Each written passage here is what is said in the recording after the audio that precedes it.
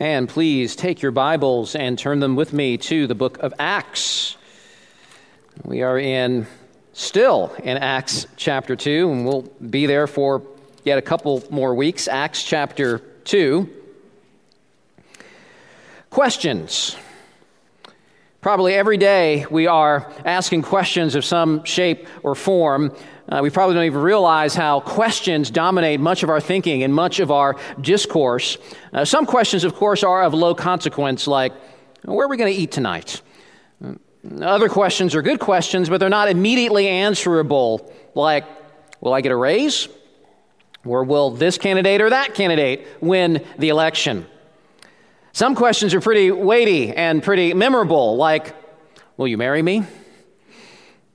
I've often heard well-meaning, big-hearted teachers say there are no such thing as stupid questions. I beg to differ.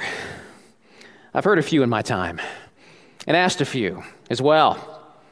But out of all of the questions someone might ask, what would be the very best and most important and most consequential and most life-changing question that you could ask?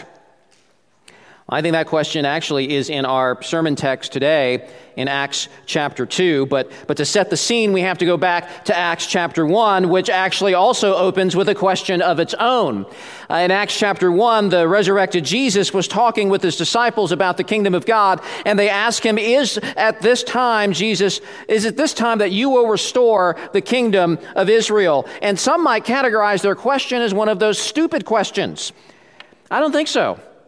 You see, the disciples longed for the glory of Israel to be restored, to return to the good old days of King David, who defeated Israel's enemies and kept Israel's people safe. And the ancient prophetic scriptures promised a restoration of God's people ruled by God's special king, the Messiah. And so, naturally, the disciples are hopeful that with the resurrection of Jesus, the heir of King David, Israel's return to power and glory surely is just around the corner. Their question was not stupid, but it was short-sighted, because God's purpose in the world was not to have the Son of David merely reign over a little dot on the map, but that every square inch of that map would be blanketed, would be covered by his rule. And so Jesus tells his disciples to wait in Jerusalem for God's Holy Spirit to come upon them, to give them the power and the boldness and the ability to faithfully proclaim the message of the gospel of the kingdom, starting there in Jerusalem. The center of that old Davidic kingdom would be the fitting starting point of God's global takeover. And Jesus says you're going to start in Jerusalem, and you're going to take this message to the ends of the earth, extending to all peoples everywhere God's gracious invitation to be a part of a global kingdom, enjoying God's rule and reign and blessing now and forever. And in Acts 2, the Spirit comes and fills Jesus' disciples, and they receive the power to speak in foreign tongues, foreign languages, which is a very fitting miracle because it's the holiday of Pentecost, which means you have Jews from every nation under heaven that have descended upon Jerusalem to worship God at the temple. And they're there, and they're hearing the disciples preaching and extolling the mighty works of God in their own native languages, which leads to yet another important question. The people there start asking, what does this mean? That is most definitely not a stupid question.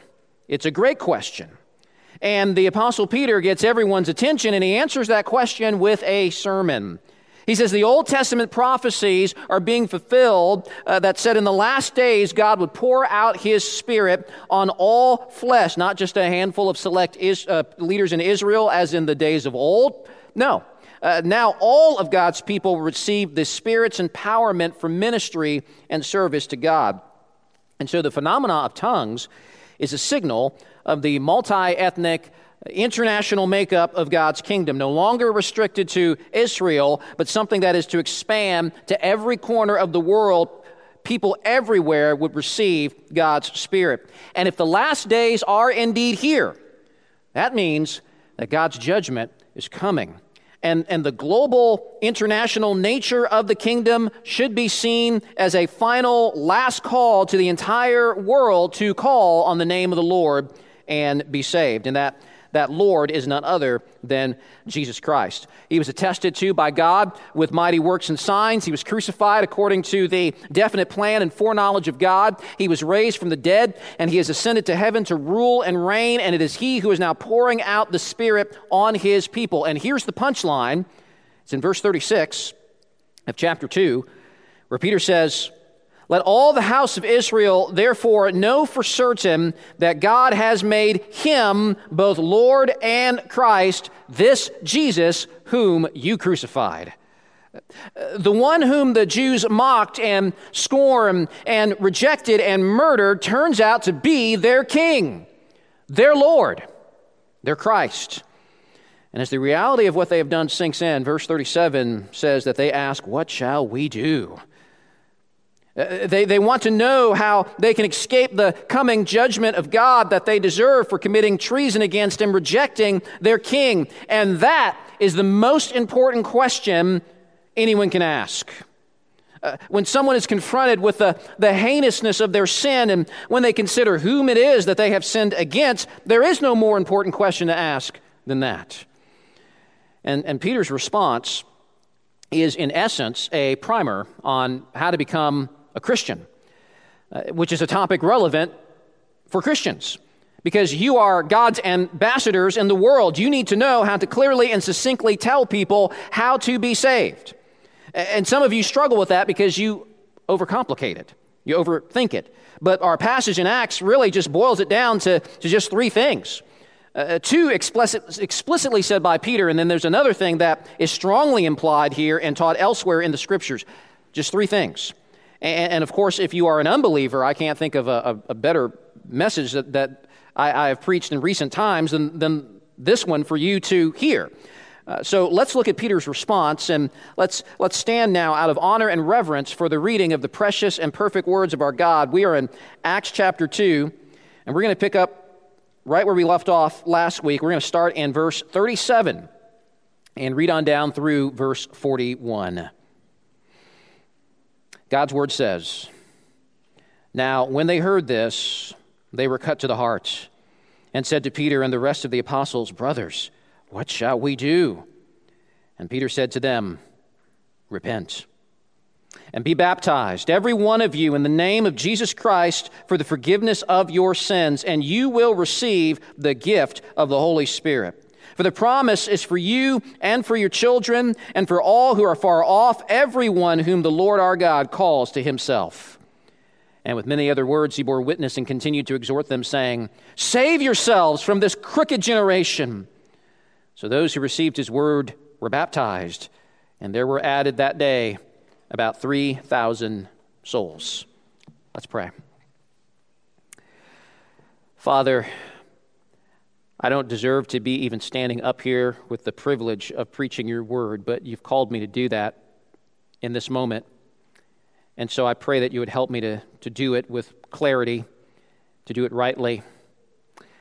Father, I pray for my brothers and sisters here who are hearing the word, that your Spirit would speak to them, that they would hear and perceive and understand the message your Spirit has for this church. Father, I pray for any in our midst who may be unbelievers, that your Holy Spirit would cut them to the heart, and that today they might experience your salvation as they receive King Jesus. We ask this in Jesus' name. Amen. You may be seated. Well, even as America continues to sprint in a direction away from God, there are nevertheless many people today in our country who claim to be Christians. I read something the other day that said that almost 80% of Georgians are Christians. 8 out of 10 in Georgia. If that's true, you'd only have 20% unbelievers. And folks, I don't believe that for a second. I really don't. You flip that and you might be closer to the truth. Maybe 20% are real Christians, maybe. I think that might be a little high. But I don't think that anywhere close to 80% of people in Georgia are Christians as defined by Acts chapter 2, where we are told of three specific things that one must do in response to the gospel. But before we consider those things, I think it's imperative to realize that there is an all-important prerequisite to becoming a Christian. Becoming a Christian doesn't start with what you do, it starts with what God does in you. It starts with a conviction of sin. Verse 37 says that when they heard this, they were cut to the heart. The Greek word there for cut means to be pierced, to be stabbed. They were stabbed with a feeling of deep remorse and sorrow, even anguish. The realization of their sin and guilt struck them to the very core of their being as what they had done finally sinks in. They hadn't just killed anybody, that would be bad enough, but the one they murdered was Christ himself, the Son of God, indeed, God in the flesh. They had murdered their King. In some way, shape, or form, to become a Christian, one must have some sense that he has sinned against God and is guilty. And while no one fully realizes the extent of his sin, we're all worse than we realize, some sense of conviction over sin is a prerequisite for salvation, because how can you be forgiven of something if you don't even think you've done anything wrong? You're not going to seek forgiveness. Indeed, you'll be offended by the suggestion that you need forgiveness, and so you're going to reject the forgiveness that's offered. Now, how was the crowd so moved? How were they cut to the heart? Was it because of Peter's eloquence? Was it because of his rhetorical skills, his cleverness? No. Remember, Peter was a rough, gruff, uneducated Galilean fisherman. That's right, he was from Galilee, where the people had funny accents. Nobody under normal circumstances would listen to anything that Peter would have to say. So how were 3,000 people cut to the heart? They were cut through the work of the Holy Spirit. Remember what Jesus said about the Holy Spirit in John 16? He said, and when he comes, he being the Spirit, when he comes, he will convict the world concerning sin and righteousness and judgment. And that's exactly what we see happening here in Acts chapter 2. The Spirit is moving big time among these thousands of people. But it's not just the Spirit in isolation working in this way. Look again at verse 37. When exactly were they cut to the heart? Text says, when they heard this, they were cut to the heart. When they heard what? When they heard the word. The word that Peter was preaching. You know, if you scan your eyes back up the prior verses and examine Peter's whole sermon from verse 14 to verse 36, look at how much of it is dominated by the Bible. The truth of Scripture saturates Peter's message, and it is the Spirit working through the Word that impacts lives and changes hearts. As the author of Hebrews says in Hebrews 4, for the Word of God is living and active, sharper than any two-edged sword, piercing to the division of soul and of spirit, of joints and of marrow, and discerning the thoughts and intentions of the heart. And no creature is hidden from his sight, but all are naked and exposed to the eyes of him to whom we must give account. It is the Spirit working through the Word. That's why here at Harbin's, I'm not really concerned about trying to be some awesome, powerful, super eloquent, super clever preacher or anything like that. I'm not interested in trying to whip up anybody's emotions through mood music that comes during the climax of the sermon or anything like that. I simply want to preach the Word of God and pray that the Holy Spirit will work through the Word to impact your lives, to impact your heart. That's how God does business with His people. And this is why, brothers and sisters, as you are ministering to unbelievers, whether they're friends or family or coworkers or whomever, at the end of the day, for them to be saved, they must hear the Word of God. We won't see people saved by just being nice, good neighbors to them. Now, we need to be nice, good neighbors for sure. But faith comes by not you being a nice, good neighbor. Faith comes by hearing, and hearing by the word of Christ. It is the truth of God's word that cuts to the heart and ultimately is the thing that awakens faith in people. And friends, that should be so freeing to you as you share the gospel with others. You don't need to have all the apologetic answers to all the questions that somebody might raise. You don't need to have spellbinding speaking ability. You don't need to have a PhD. You don't even have to have graduated from grade school. You simply need to know what this word says. You need to know what the Scriptures say about sin and the coming judgment and who Jesus is and how he provides a way out of judgment and how the sinner should respond to that. And then as you share that, you are trusting that the Spirit will work through the word that you share. And Peter's audience is so convicted by their sin, they don't even wait for Peter to finish his message. Verse 37 says, the people are cut to the heart, and they say to Peter and the rest of the apostles, brothers, what shall we do? Now, don't get nervous about this talk of doing something, especially if you're theologically nitpicky.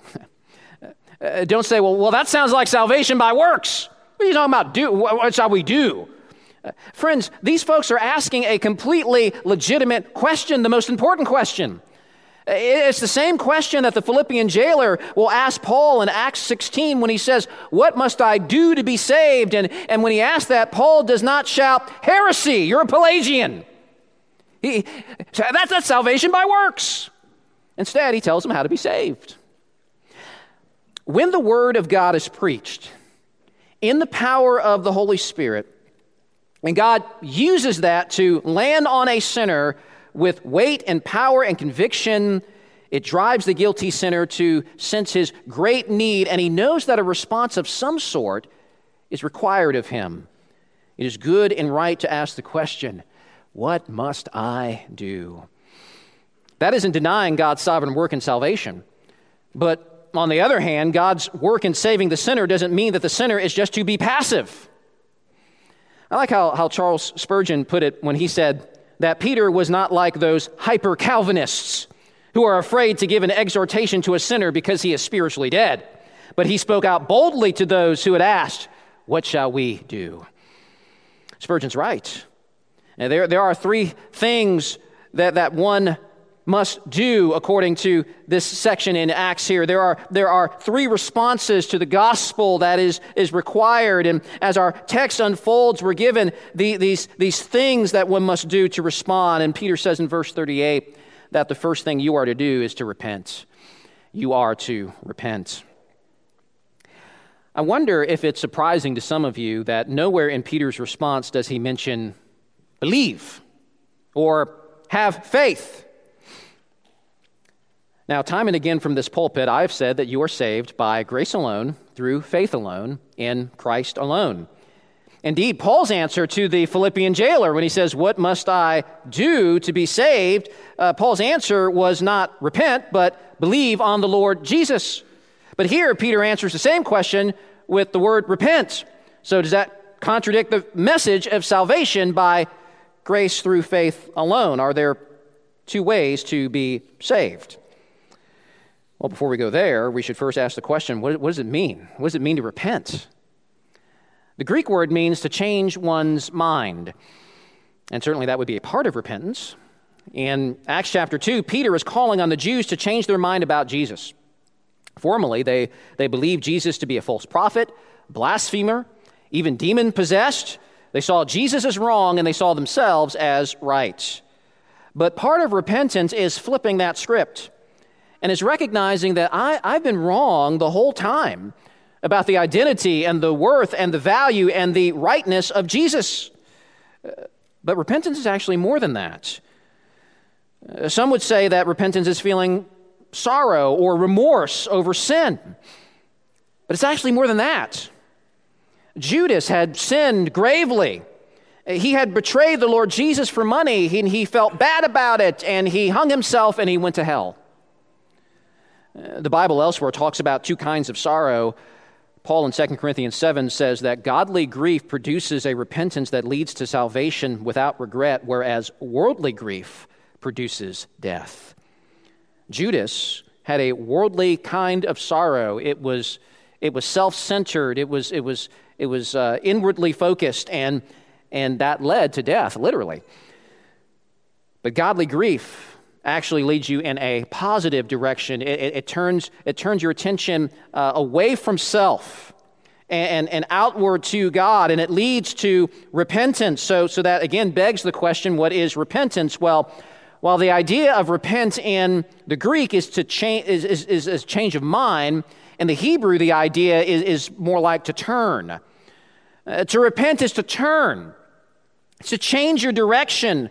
One moment you're walking in rebellion against Jesus and you're doing your own thing and you are at the center and you are ruling your life because you want to be Lord. You're going in this direction, and to repent is to turn. It's to go in a different direction. It's not perfection, but it is a change of direction. I previously resisted the Lord Jesus Christ, but now I'm going to turn around. I'm going to seek to abandon my sin. I'm going to turn towards God. I'm no longer going to seek to be Lord. I'm going to gladly receive Jesus as Lord. I don't want to be at the center anymore. I want Jesus to be at the center. And Peter is telling his audience here not just to feel bad, but to change direction. They had previously stiff-armed Jesus and disregarded his lordship, but now they must submit to that lordship and they must receive him. I love how the Apostle Paul describes the repentance of the Thessalonian church in 1 Thessalonians 1:9, and he says that, "For they themselves report concerning us the kind of reception we had among you, and how you turned to God from idols to serve the living and the true God." And I find it hard to believe that 80% of the people in Georgia have done that, have truly turned from their idols of materialism, of sex, of career, of relationships, of self-centered pursuits. I find it hard to believe that 80% of Georgians have repented from their desire to be king of their lives and to serve Jesus as king. I think Georgia would be a totally different place if 80% of us were diligently following Jesus, don't you?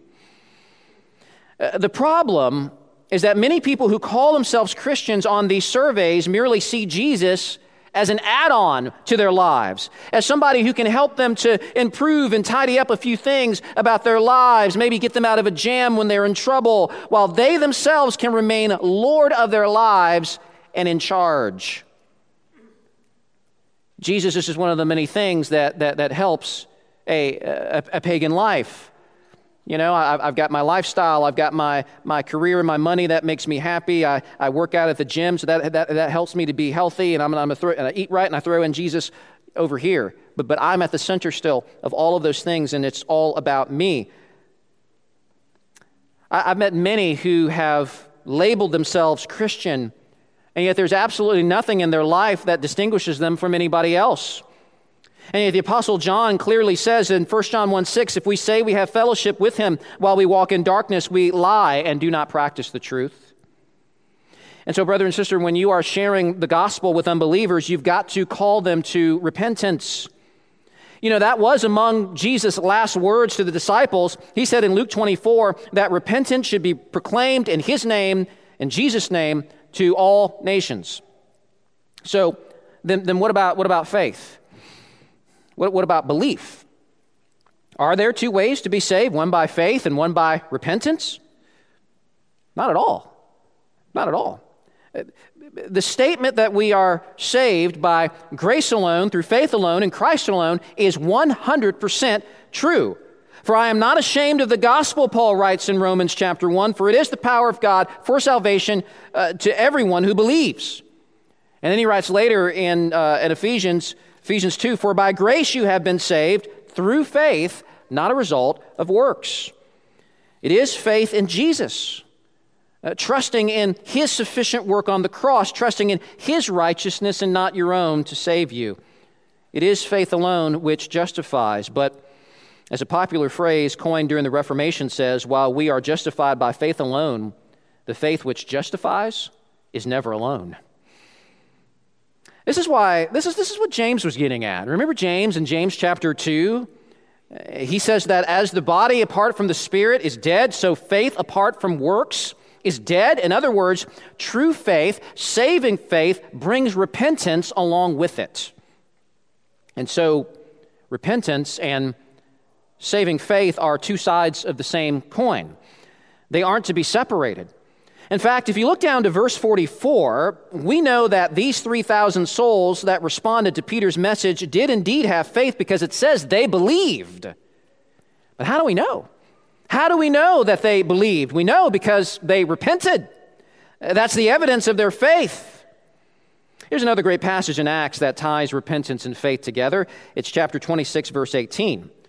Where Jesus says to Paul that he's sending him to preach to the Gentiles. And why? To open their eyes so that they may turn from darkness to light and from the power of Satan to God, that they may receive forgiveness of sins and a place among those who are sanctified by faith in me. So you see them both there in the same passage, the idea of turning, repentance, and the idea of faith. Again, two sides of the same coin. So that's why in your gospel presentations, you must also preach repentance. Because when you preach repentance, you are in essence calling out faith. You're asking people to demonstrate and live out that faith. If you just tell people to believe, especially in our culture today, 80% of Georgians will tell you that they already believe, but most of them don't know what that means. They think it means mental assent. They think it means agreement with the facts about Jesus.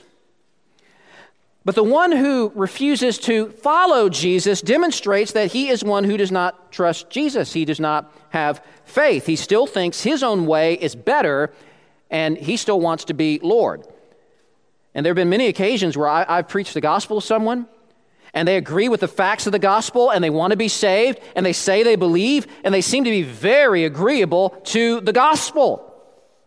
But then when I get to that repentance part, all of a sudden, they're like the rich young ruler. Remember that guy? The rich young ruler?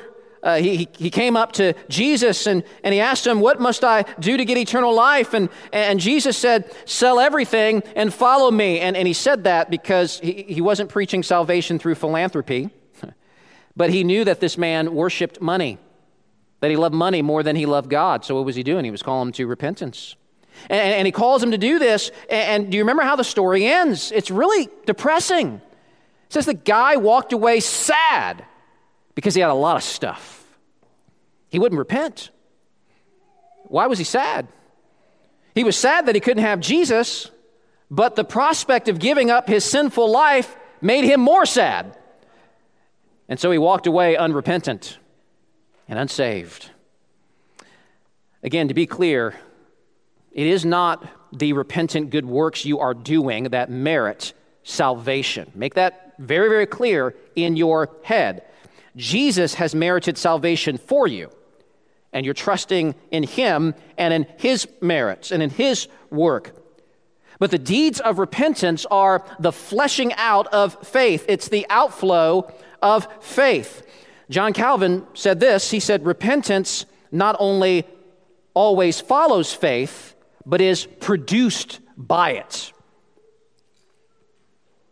It's produced by it. That's helpful. Another way of putting it is that faith is at the root of your salvation, and repentance or works is the fruit of your salvation. But if there's one, there will be the other there. If you have faith, you will repent. If you won't repent, you don't have faith. So one must respond to the gospel by repentance. But next, you also must be baptized. Be baptized. Now, that probably surprises some of you. That's on the list. It's probably not in any of our normal gospel presentations. Baptism is linked to repentance. Peter says, repent and be baptized. Now, baptism for the Jews symbolized a cleansing of sin and an initiatory rite into the people of God. But the radical thing about Peter's call to baptism here is that in the Jewish world, baptism was for Gentiles. It was for them, those people, for heathen idol worshipers who now wanted to break from their old life and abandon their old gods and join God's true people. But almost all the people in the crowd that day in Acts 2, they were already Jews. They already saw themselves as God's people, as people God already regarded as righteous. And so in this way, baptism would have been very humiliating to the proud, religious, self-righteous Jew. To submit to baptism was to confess that they were as sinful and unrighteous as the heathens. But in addition to repenting of their sin, baptism was a way of repenting of their righteousness. Repenting of the false hope that they put in their own religiosity, their own prideful attempts to be righteous and acceptable to God. For the Jew, baptism was both dying to their sinful life and dying to their vain righteousness, and instead trusting in the righteousness of Christ alone. Now, just like repentance, the actual act of baptism, of going through the water, does not merit salvation. This isn't works righteousness. But just like repentance, baptism is an outward demonstration of an inward reality of the faith that saves. In fact, in a letter written years after Acts 2, Peter himself explains this when he says, "Baptism saves you, not as a removal of dirt from the body, but as an appeal to God for a good conscience through the resurrection of Jesus Christ." One commentator puts it this way. He says, in other words, it is not the act, but the attitude behind it that has the efficacy of yielding forgiveness. Getting physically clean doesn't save you. Getting dirt off the body is not the thing that saves you, Peter is saying. The appeal to God for a good conscience does save. The crying out to God for forgiveness and mercy, and that of course is ultimately a matter of the heart's disposition. Only those who have demonstrated that inner heart's disposition are the proper candidates for the outward ritual of baptism. What's more, baptism is a public declaration of allegiance not just to God in general, but to Jesus in particular. That's why Peter emphasizes here being baptized in the name of Jesus. That is a big deal. It's an identification with Jesus. It's an identification with him in his death and his burial and his resurrection and newness of life. Because the believer is united to Jesus by faith, baptism says that the believer has also died. His old life is gone and buried, and in its place comes a brand new, transformed, and repented life. And so for these Jews, their baptism would have been a huge deal, where they would publicly declare allegiance to Jesus, to the Jesus they formerly rejected. And more than that, they would be declaring Jesus to be their Lord and their God. Now, can someone be saved and not be baptized? Technically, yes. Last week we baptized Al. That was a great experience. And 5 minutes before he was put under the water by Pastor Jared, he was saved. In fact, we would not have baptize him if we had doubts that he was saved. But imagine if Al broke his leg on the way up the stairs to the baptismal, and so he had to delay baptism. If that happened, folks, I would not be afraid for his soul. Oh no, he hasn't gotten in yet. We got to hurry up and reschedule this. I wouldn't be afraid for his soul because, again, it's the attitude of the heart that ultimately matters. But on the other hand, what if someone says they are saved and that they believe in Jesus, but they refuse to be baptized? Even after you tell them about what Jesus has to say about baptism and the importance of baptism and how it is not an option. Well, I can't put it any better than Albert Barnes, who said that if people are unwilling to profess religion, they have none. If they will not, in the proper way, show that they are truly attached to Christ, it is proof that they have no such attachment. To be in willful, stubborn disobedience, honestly, to any command of Scripture calls into question one's allegiance to Christ. It was a tremendous act of faith to be baptized in a first century Jewish culture where identification with Jesus could cost you your position in society. It could cost you your family. It could even cost you your life. And by the way, it is like that in many parts of the world today. You get baptized and you've got a target on your back. You get baptized and you can kiss worldly acceptance goodbye. But despite the risks, the New Testament knows nothing of a believer who would willfully refuse baptism.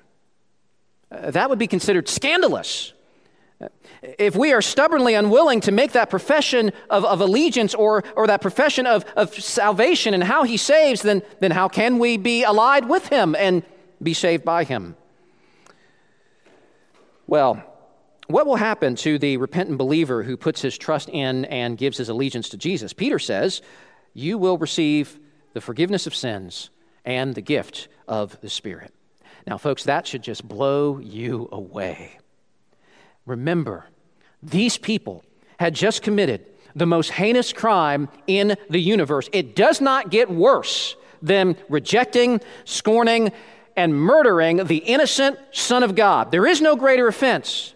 And the risen Jesus had every right to come down from heaven with a sword and annihilate every single person in Jerusalem that day, blood for blood. And I'm sure that is exactly what many in that crowd would have been worried about when Peter was pointing an accusing finger at them and was saying, you crucified this man. And guess what? He's alive. And you know what they must be thinking? If he's alive, I'm dead. I'm dead. But amazingly, Peter says, because he's alive, you can be forgiven. Because as heinous as Jesus' murder was, it was, as you can see back up in verse 23, it was according to the definite plan and foreknowledge of God. Jesus was not a victim. All along, the plan had been for him to die as a blood sacrifice, to have their murderous sins and the sins of the world put on and punished in him. Jesus didn't want his people to pay the price for their own sins in hell, so he suffered hell for them. He took on the wrath of God himself. And do you remember one of Jesus' final words on the cross? It was a prayer for his murderers. As they are murdering him, he is saying, Father, forgive them. They know not what they do. Jesus came not to pour out wrath on his enemies, but to take God's wrath in their place so that they might be saved. And so then receive forgiveness of sins and receive the gift of the Spirit, which is the seal, the guarantee that believers, his former enemies, are now children of God. As it says in Romans chapter 8, for all who are led by the Spirit of God are sons of God, for you did not receive the spirit of slavery to fall back into fear, but you've received the spirit of adoption as sons, by whom we cry, Abba, Father. The Spirit himself bears witness with our spirit that we are children of God. And so to be baptized is to be publicly identified as a child of God, as a son, as a daughter of the King. But also, the person who is baptized also identifies with God's people. And so the third response to the gospel is you must join a church. You must join a church. Now, this is not explicit in the text, but it is implicitly there. Excuse me. Look at verse 40. And with many other words he bore witness and continued to exhort them, saying, save yourselves from this crooked generation. That language, crooked generation, is reminiscent of the Old Testament, particularly Deuteronomy 32:5, where Moses speaks of rebellious Israel in the wilderness as a crooked and twisted generation. Peter now applies that language to the entire world, and his exhortation to the audience to save themselves from this crooked generation implies that salvation is not a personal experience with no reference to anybody else. Instead, part of salvation involves a breaking of ties and a change of relationship with the crooked and twisted world that is in vehement opposition to and rebellion against Christ. That relationship now changes. But that separation from the people of the world also leads to a union with a new people, the people of God. So Christians are not supposed to be just forgiven and isolated on their own. Instead, God is building a new people, a new community that is 180 degrees opposite from the crooked world. And that community is known in the Bible as the church. In the Greek, that word church is the word ekklesia. It means the called out ones. The idea is that God is calling his people away from the dark world, out of that world that rebels against Jesus' kingship, and calling them into a new people that happily submits to that kingship. I like how John Stott puts it, commenting on these verses. He writes that Peter was not asking for private and individual conversions only, but for a public identification with other believers. Commitment to the Messiah implied commitment to the Messianic community, that is the church. Indeed, they would have to change communities, transferring their membership from one that was old and corrupt to one that was new and being saved. Now, when Acts chapter 2 began, that community, that church, was only 120 believers. But look now at verse 41. So those who received his word were baptized, and there were added that day about 3,000 souls. It is interesting that this is happening during the Feast of Pentecost, the Feast of First Fruits. And this mass salvation is a sign, it's a signal, it's the first fruits, which implies that there's much more to come. Many more people are going to come and flood into the kingdom of God. 3,000 souls were added that day. Now, there have been a lot of books written over the years about church growth. And they're full of all kinds of strategies, all kinds of marketing techniques. But how did this new church grow? This church grew 26 times its original number in one day through the preaching of God's word and the Holy Spirit working through that word. That's how the church grows. And I want to emphasize that these 3,000 weren't just saved. They actually joined the community of believers, and they shared life with them and committed to one another in that community. They broke off from their old community, and they identified with something new. Ephesians chapter 2 tells us that in reconciling people to himself and joining them together in his body, the church, Jesus is forming a new humanity full of people who are radically countercultural in their lives, and that serves to point others towards the kingdom of God. Another teacher put it this way: the church is not simply an aggregation of individuals who are saved, but it is a pilot plant of what humanity should look like under the lordship of Christ. You could put it this way: the local church is an embassy of God's kingdom in this world. Our lifestyle as a community, let's apply this to Harbins now. We here at Harbins, we are meant to be an embassy of God's kingdom. There are other little embassies scattered throughout the area. There's Hebron Church down the road, and there's others as well. But we are one of those embassies, those outposts of God's kingdom. And how we live, how this kingdom community lives right here in this church, how we treat one another in this little family, speaks a word about our King to the culture out there. As Paul says in Philippians chapter 2, do all things without grumbling or disputing, that you may be blameless and innocent, children of God without blemish in the midst of a crooked and twisted generation, among whom you shine as lights in the world. He's writing to a local congregation there. And what's the purpose of a light? It's to illuminate something so that it can be seen.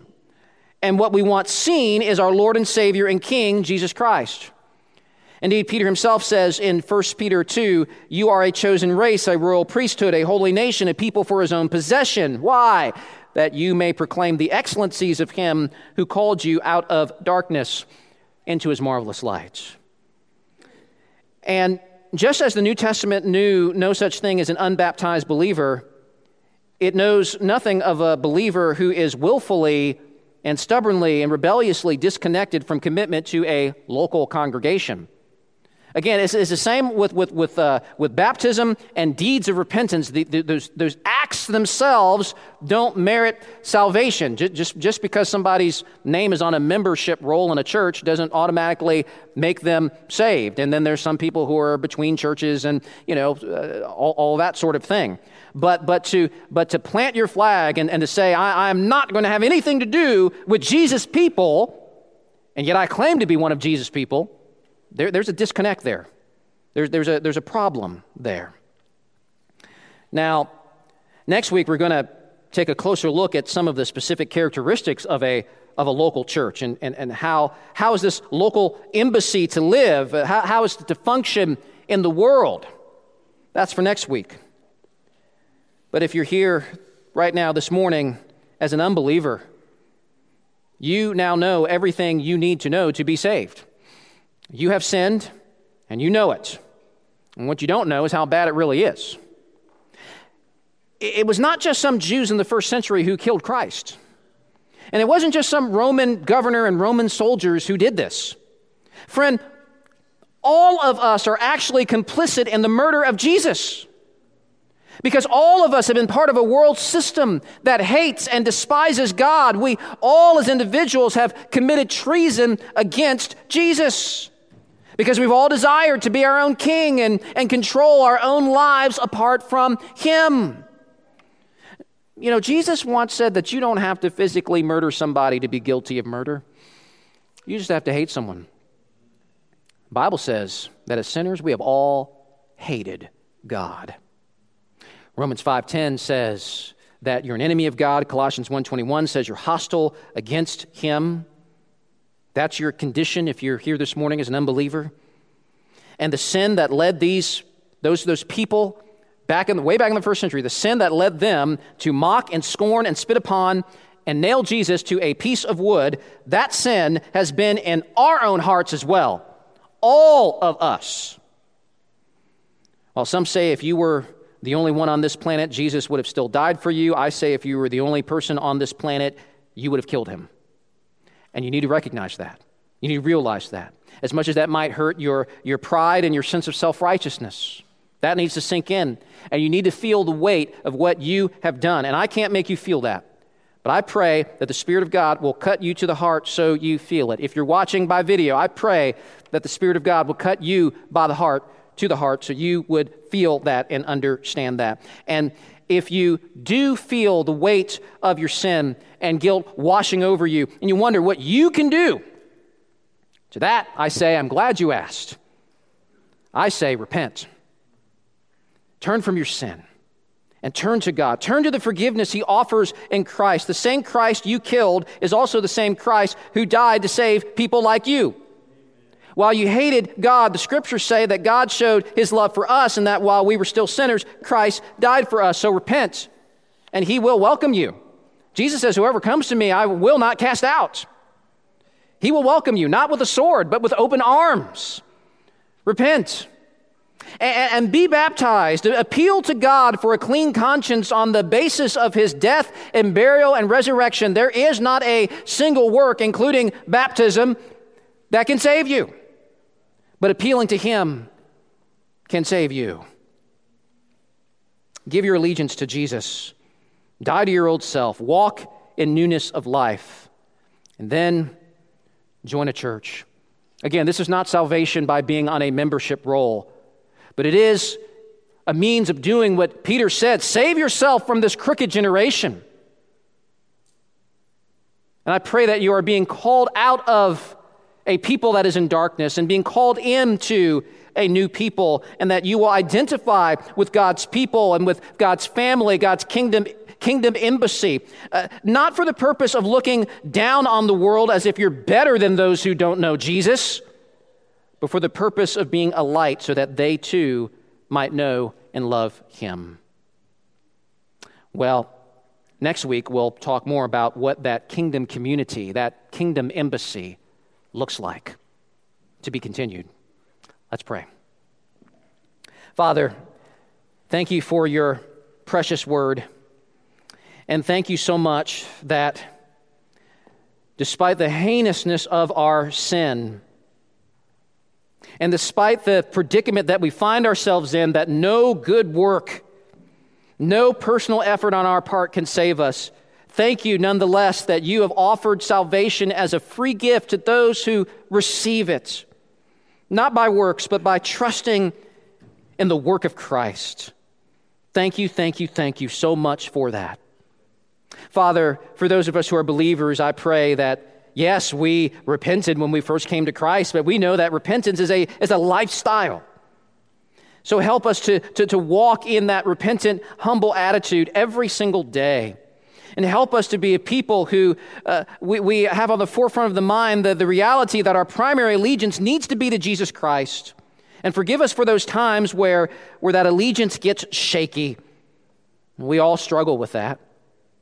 And Father, I pray that you would help us to renew our commitments and our love for the local congregation.